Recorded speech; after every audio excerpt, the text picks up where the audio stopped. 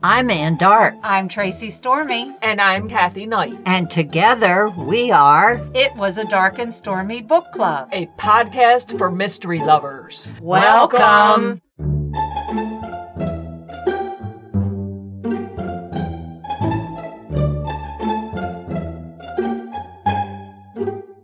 If you enjoy our show, please consider contributing to the Dark and Stormy Patreon. By becoming a patron, you will help us create better and quality content. There are also benefits to becoming a patron, such as exclusive content and Dark and Stormy merchandise. Become a supporter at patreon.com/darkandstormybc. Check our website for the link. We appreciate any and all contributions. Thank you. Welcome back to the 80th episode of It Was a Dark and Stormy Book Club. We have an exciting program today. Anne will give us a book report on The Jean Harlow Bombshell by Molly Cox Bryan. But first, we're going to listen to an interview we did with Faye Snowden, who is the author of A Killing Fire. Faye Snowden is the author of 4 published mysteries with Kensington Press: Spiral of Guilt, The Savior, Fatal Justice, and her new book, A Killing Fire. She has published short stories and poems in various literary journals and small presses, including the African American Review, Calliope, Red Ochre Lit,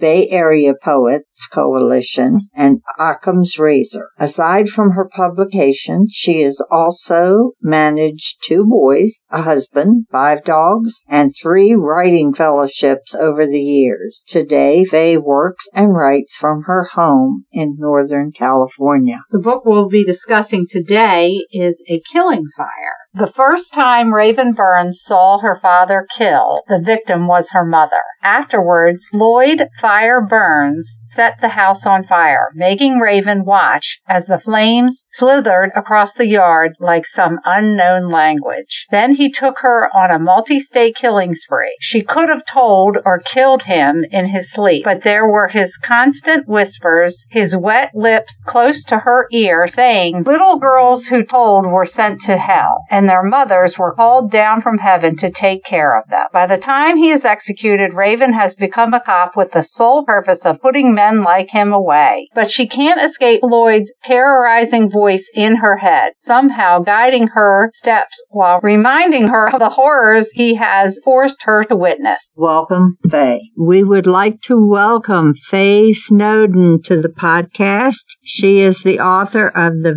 very compelling book, A Killing Fire. Welcome, Faye. What or who was your inspiration for your protagonist, Raven? For me, it all starts with a question and an ideal. I just think about the idea of what would happen if someone was actually a child of a parent who may not be moral. So it just kind of came to me with that. The first person who started talking to me was Floyd, and then also his parents, Hammer and Sarah. I just thought they've had this child that was evil, and then I just kind of started thinking about what if he had a daughter, how would her upbringing be kind of impacted by the type of person he was. So I guess you can say that my inspiration came from just thinking about this antagonist or this upbringing, and then she was just kind of born out of that. I don't know if that makes sense or not, but that's how she came to be. Yes, it does make sense. So Floyd was totally fictional? He's not based on anyone in real life? No, Floyd is totally fictional. And it is so hilarious when I really know that I have a book or something that's going to work. It all starts with this, and here we go, with this voice in my head. And it was this Floyd just started kind of talking to me as I was thinking I was just going to sit down and write a mystery. And he kind of popped up in there and just started talking. And then I was like, oh my goodness, this is a book. Well, I'm glad there isn't a Floyd in this world. No. Raven had to fight every step of the way to get her case solved, which made her stronger. But why did you feel she had to have such a hard time of it? But usually my books are based on ideas about how I see the world. And especially with a mystery, I think what mystery authors like to do is how can I put order onto this very disorderly world? And I think about how can I make people think about how hard it is to actually be virtuous and to be good. And I think it's a struggle. I think that Floyd, to me, is that dark place inside all of us us, and that if we don't recognize that dark place and fight it to the max, then that thing can overtake us. So I just felt that some of the hardships that Raven had to go through and will go through in the next books is just like overcoming that dark place. And for some of us, it's not easy to do that. I'm kind of a softie. I think about, people that have done really, really bad things in their lives. How did they make that decision? I know sometimes it doesn't even feel like a decision, but I think as people not recognizing that this is something that I have to not only accept, but in a way control. I just felt that it's not easy kind of overcoming that. Raven, her story, I think it's going to stick with me for a long time. I just kept thinking about what her childhood must have been like. Have you ever considered writing a prequel? I never really thought about that. Hearing that question makes me think that that's not a bad idea. I was also raised in a very abusive household. You always think of some of this is my fault. How do you get over that? And I've spent decades trying to get over that. I never thought about sitting down and looking at it just from that viewpoint. And that's an excellent idea, though. It would be an interesting story to tell. Definitely. Yeah. I would read it, that's for sure. Raven struggled with good versus evil throughout the book. Was giving she and her father the two different colored eyes, was that kind of a metaphor for that internal struggle? Yes, it was. And I had a wonderful writing partner and also an awesome editor and agent. I would just mention it every other page, the green eye and the blue eye. My writing partner was like, Faye, to hammer this in. I was thinking about the American Indians. There's a story about when you have the two different colored eyes that you can see good and evil through the same body. And I had found out about that story after I had given her those characteristics. So it was really amazing that that story came after. But yes, it was a metaphor for good and evil. And I was surprised that you picked that up because my friend said, tone it down, Faye, tone it down. No, it rang very true for me. It almost sounds like it was meant to be. It was almost like a happy little accident.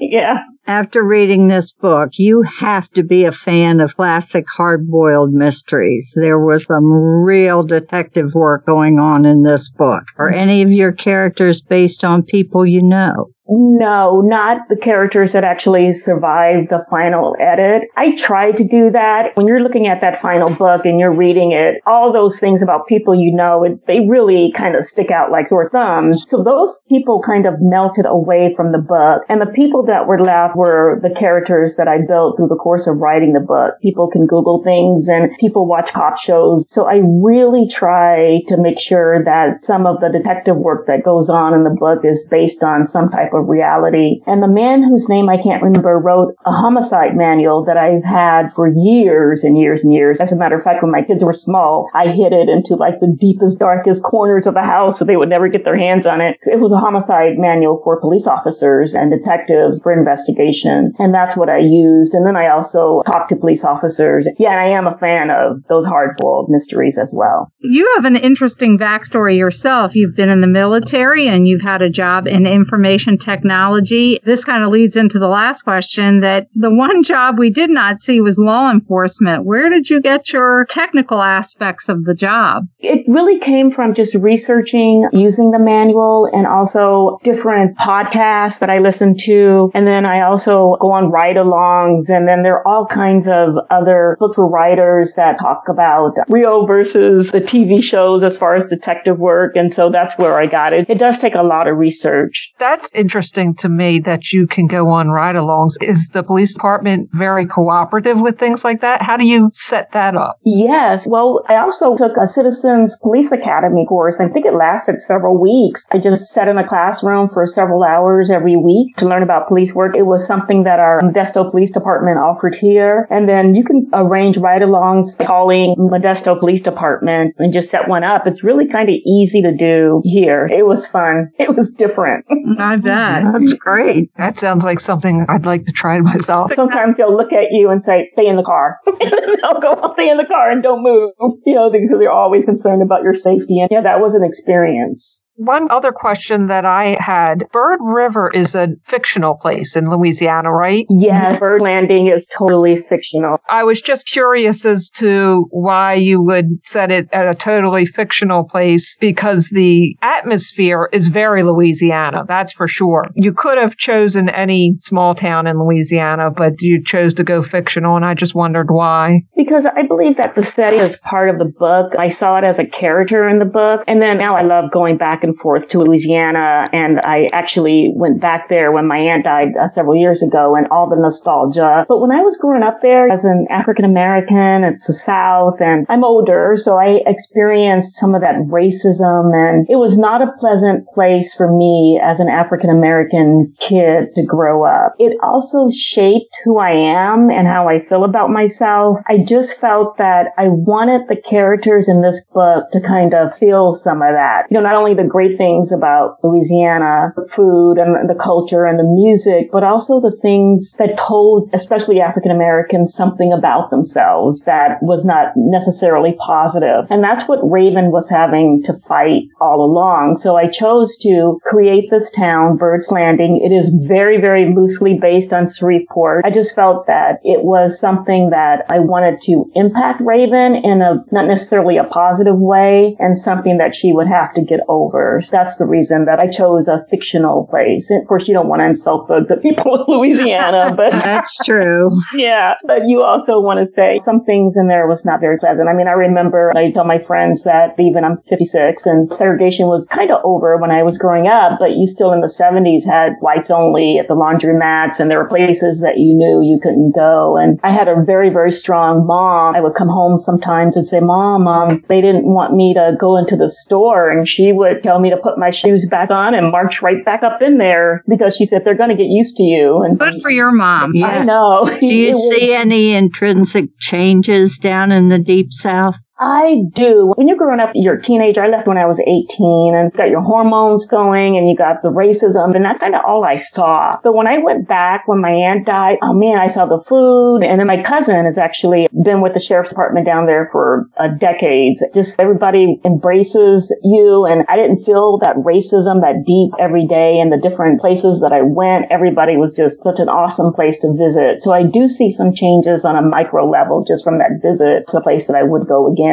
Most definitely. That's good. That shows there's hope for this world. Yeah. At the end of the book, I really didn't expect to see another Raven book, but you alluded earlier that you have plans for more books for Raven. So do you have any upcoming books or events you'd like our listeners to know about? Yes. Raven is going to be a part of a 4-book series, and it's going to be based on the elements, fire, water, air, and then earth. And then the next one is going to be on a water theme. She's going to make a decision, and she may not be conscious that she's actually making a decision. She's going to be making a decision about what type of person she's going to become. And so at the end of the 4-book series, if God's willing and my agent's willing and my publisher is willing, she will have decided what type of person that she's going to be. And you're going to see her maybe go off and be a little 3/4 Floyd and 1/4 Raven, or maybe go off and be Raven as a law-abiding citizen of the Deep South, but I don't know yet, so we'll see. She kind of showed a little bit in this book, too. There was a little taste of Floyd in there. He came peeking out there.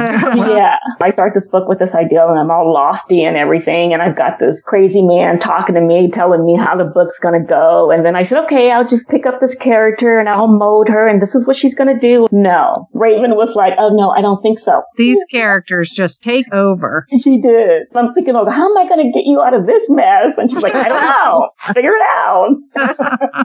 I'll be glad when the next book comes out. Do we have a time frame for that? I'm still writing it. It may be longer than we like, God willing, and my publisher and agent willing. I don't have a time frame. I am looking forward to showing them what I have so we can get one. Oh, awesome. Now, you write other genres too, don't you? Yes. I've been in information technology forever. Writing has always been my first love. I started out with poetry and then short stories. And then I went into like this romantic suspense kind of thing when I was much younger. And after I'm done with this Raven sequel, I'm actually writing some historical stuff as well. It's just like something that keeps calling to me. I don't know why. Something that I'll probably be doing it on my deathbed. Give me a pen.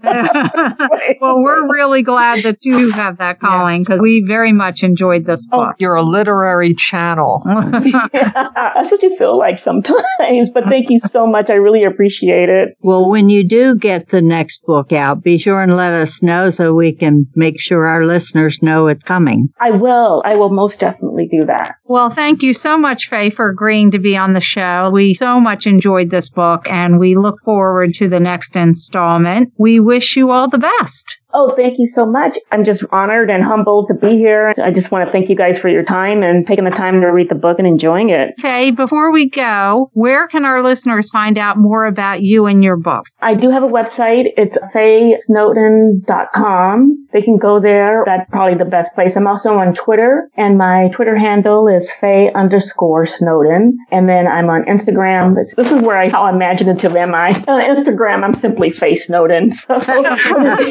Hey, it works. Yeah, it works. It's my name. We'll update our show notes with this information. Let everybody know how to get in touch with you. Oh, great. Thank you so much. And thank you, and enjoy the rest of this day. All right. You too. Bye-bye. Thank you. What did you guys think of this book? Well, I really liked the book. I did too. I did too. I thought the concept of having her grow up in such a volatile way with a serial killer for a father was an interesting take. And then her redeeming herself by becoming a police officer. Yeah, but she wasn't that far from being a killer herself because his influence was always there. It was very creepy. She had to fight against that. Well, when we talked to Faye about that was what she wanted to convey, that pretty much the apple didn't fall far from the tree. Right. But she fought it and ended up on the right side of the wall. It's funny. All these books we read, they're all just that little bit different. Something we haven't seen before. This is definitely one. I haven't read a book where the protagonist's father was a serial killer that I can remember. No, I have either. And then the whole backdrop of Louisiana, you could feel it in this book. Some of the books you say, can the book take place anywhere else? It's not that this book couldn't, but I don't think the people could have been from anywhere but this area. No, they were down home. Well, I definitely like the way she wove the story into the Louisiana background. And you got to see the wealthy part and the seedier Not so side. well. Yeah, that was very inspired, I think. I think Faye came up with a very original story, plopped it into a wonderful location, gave us a protagonist that we really care about. And since we know this will be part of an ongoing series, we'll get to see where Raven ends up. And I really like how she built the relationship between Raven and Billy Ray. You could just see a mutual respect for each other and almost like a brother-sister type relationship. Maybe later on it deepened. I don't know. I didn't get a real romantic vibe out of them at all. I'm really happy about that because not everybody needs to fall in love in these books. Right.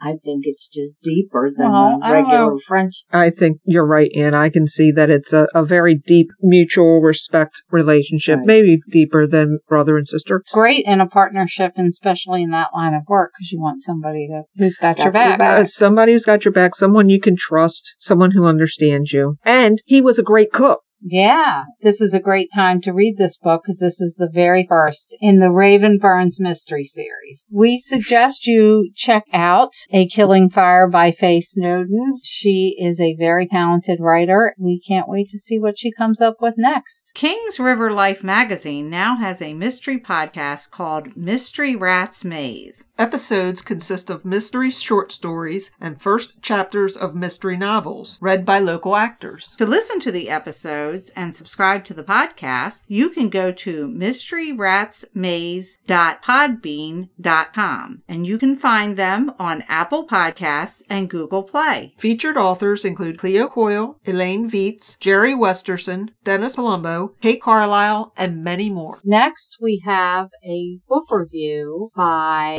Ann Dark, who will... Ta-da. Today I have a book recommendation or a book report on The Jean Harlow Bombshell. It's a classic Star biography mystery, book number 1, written by Molly Cox Bryan. It is the story of Charlotte Donovan. She is an assistant to a world-famous biographer named Justine Turner, woman she's worked for 12 years, and she goes to meet her. Justine is doing the life history of Jean Harlow, who was an actress who died at a very young age of kidney failure and several other things. Jean Harlow is somebody I really don't know a lot about. I mean, name recognition, and I've seen her in some movies, but that's about all I know. But she died very young. She was romantically involved with William Powell for years. William Powell is, of course, the Thin Man in the old movies. He was a wonderful actor. Yes, he was. After she died, he had flowers placed on her grave for the rest of his life, and it's kind of sweet. When Charlotte goes to meet Justine, they are talking, and all of a sudden, Justine keels over. She's dead. Oh, my goodness. Charlotte is kind of left there. She's in the restaurant. What happened? When the police come and they look at the films of the restaurant, they see a man sit down with Justine, and he put something in her drink. Well, it turns out she was poisoned. Charlotte is sort of left in the lurch. She doesn't know what to do. Well, she's hired by the lawyers to finish the Jean Harlow biography because she has all the notes, she has all the information. She goes to Charlotte's apartment and moves herself in there because she is dirt poor. She has nothing. Of course, Justine was famous for years, and she had quite the reputation. I would almost think that would make her a suspect. Well, no, they knew she didn't have anything to do with it because she really had no reason to. Moving into her apartment? She only stayed there because she was looking for the information that Justine had, because the first thing that happens, of course, is her laptop is stolen and all of Justine's notes. Well, there are several suspects. One is a collector of Jean Harlow memorabilia, and he insists that Justine had a ring that Jean Harlow, it was, 300 carat sapphire. Oh, wow. And it was supposedly buried with Jean Harlow. But this collector goes after Charlotte to tell her he wants that ring and he's going to get it. And she said, I don't know anything about it. And then there's another author who wanted to write the Jean Harlow story, and he's another suspect. It's a fun read. It's suspenseful. Molly Cox Bryan is a writer of women's stories. Her stories have many forms: cookbooks, articles, essays, poetry, and fiction. She grew up near Pittsburgh, Pennsylvania, and attended Point Park University, where she received a BA in journalism and communication. Molly moved to the Washington, D.C. area, where she held a number of writing jobs and has written about a diverse array of subjects such as construction,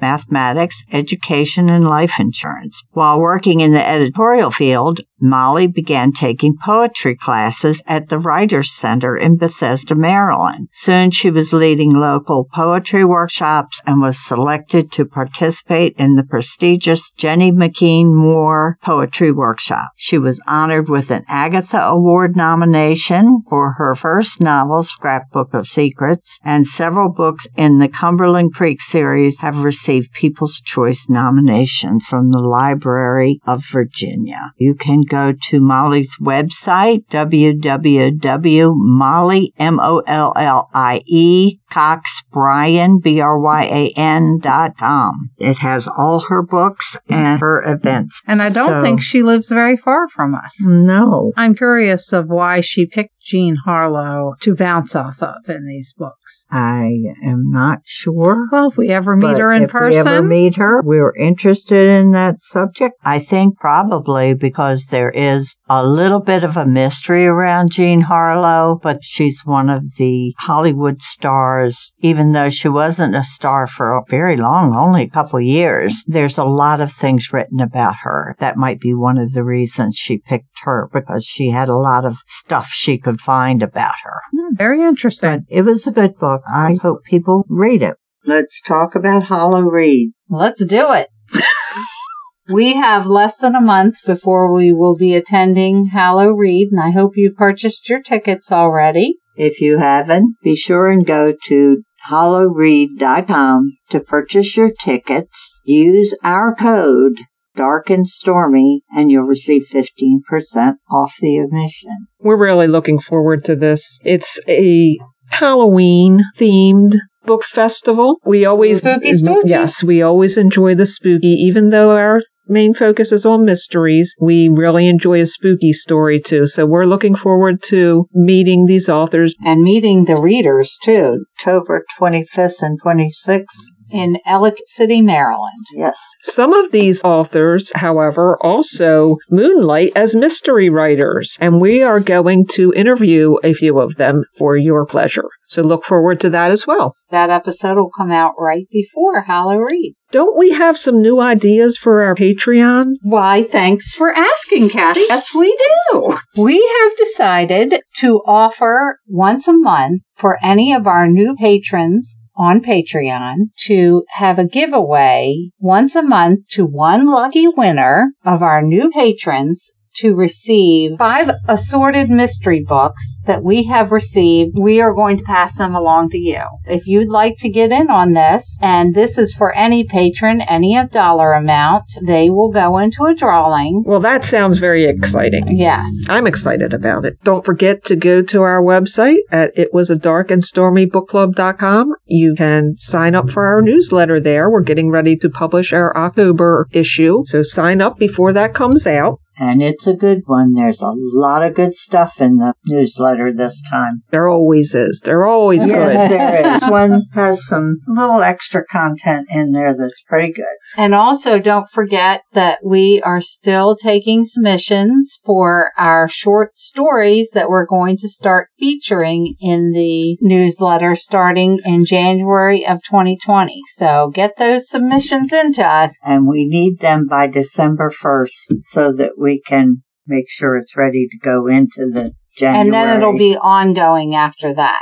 Very good point. Our email address is in our website, so you can submit short story through our email. You can email us about anything, but if you submit a short story, don't forget to put that in the subject line, that this is a short story submission. You don't have to be a published writer to submit a story. We can't actually wait to see what people come up with. Well, that brings us to the end of another episode. Hope you'll join us next time. And remember, Life would be boring without a little mystery. Bye.